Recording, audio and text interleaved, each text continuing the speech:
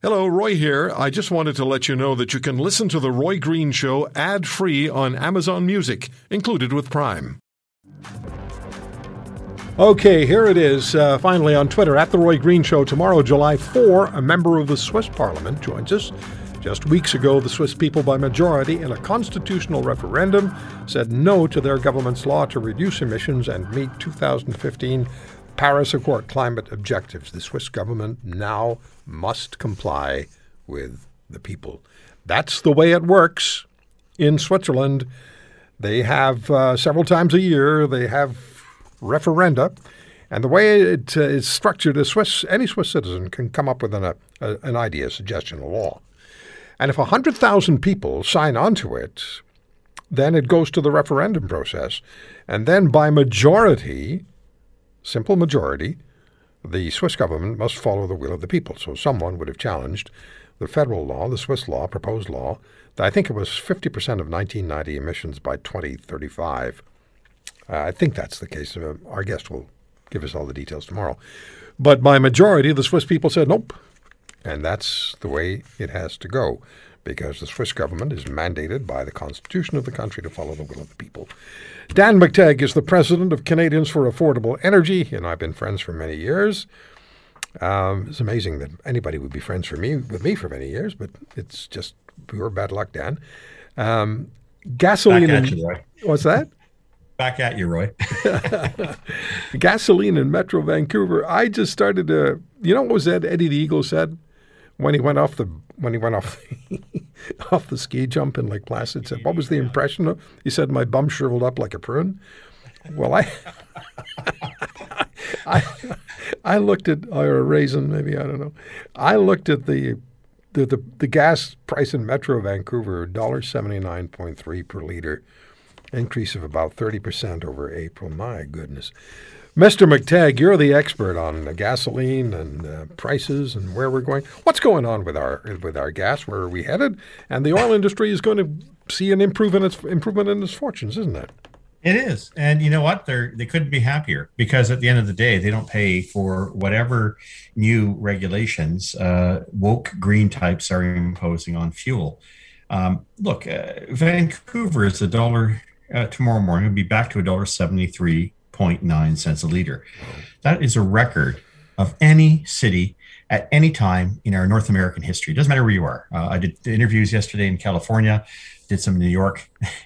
They're complaining at $4.50 a gallon, and that's really considered high. And of course, with boutique gasoline, but that's nothing compared to the $6.61 that this works out to for our friends in Vancouver.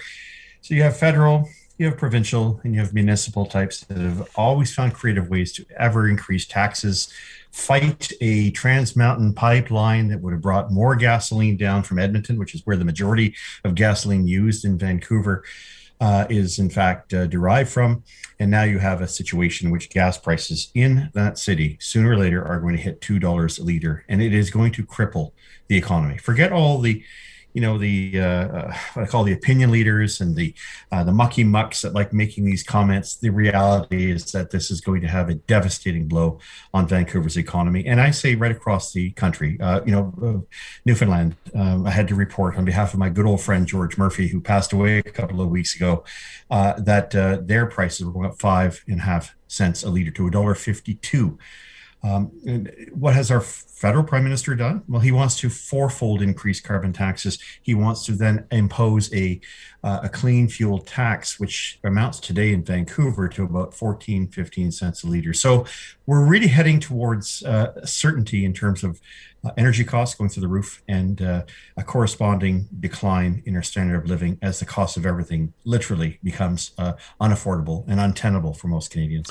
And Dan, there's also the issue of the price of electricity in the province of Ontario, particularly, as consumers begin to absorb the pain resulting from the admitted, quote, mistake, end quote, by the Wynne government, which reached crisis levels for many in the province in 2018 and could end up costing consumers an additional $4 billion in extra costs. Yeah, so the Ontario government is going to be incurring a $6.5 billion debt just to defray what would be a tripling of the cost of electricity. Let me put it in perspective. If you're paying 5.5 cents a kilowatt hour in 2008, 2009, you're now paying 17.5 and higher. If it were not for this provincial government willing to divert money away from hospitals and pensions and universities and colleges and schools and roads to incur a $6.5 billion debt, of which we then sell a lot of that energy to the United States at pennies on the dollar, we would certainly see a circumstance where there would be a revolt. And pardon the expression, volt, because that's exactly what would happen. I think you'd have to revolt things. Well, revolt, call it what you want. There's a time and a place where people have to realize that you can't ask governments to subsidize your standard of living while they're eroding it and finding ever more cute ways in which to do it, and then getting involved in this alarmism as to somehow we can, raise carbon taxes in order to change the weather. Right. This is how ridiculous this has become, and unfortunately for Canadians, it's going to be a very hard lesson in a very short period of time. At Gas Price Wizard on Twitter. If you want to hear more, subscribe to The Roy Green Show on Apple Podcasts, Google Podcasts, Spotify, Stitcher, or wherever you find your favorites. And if you like what you hear, leave us a review and tell a friend. I'm Roy Green. Have a great weekend.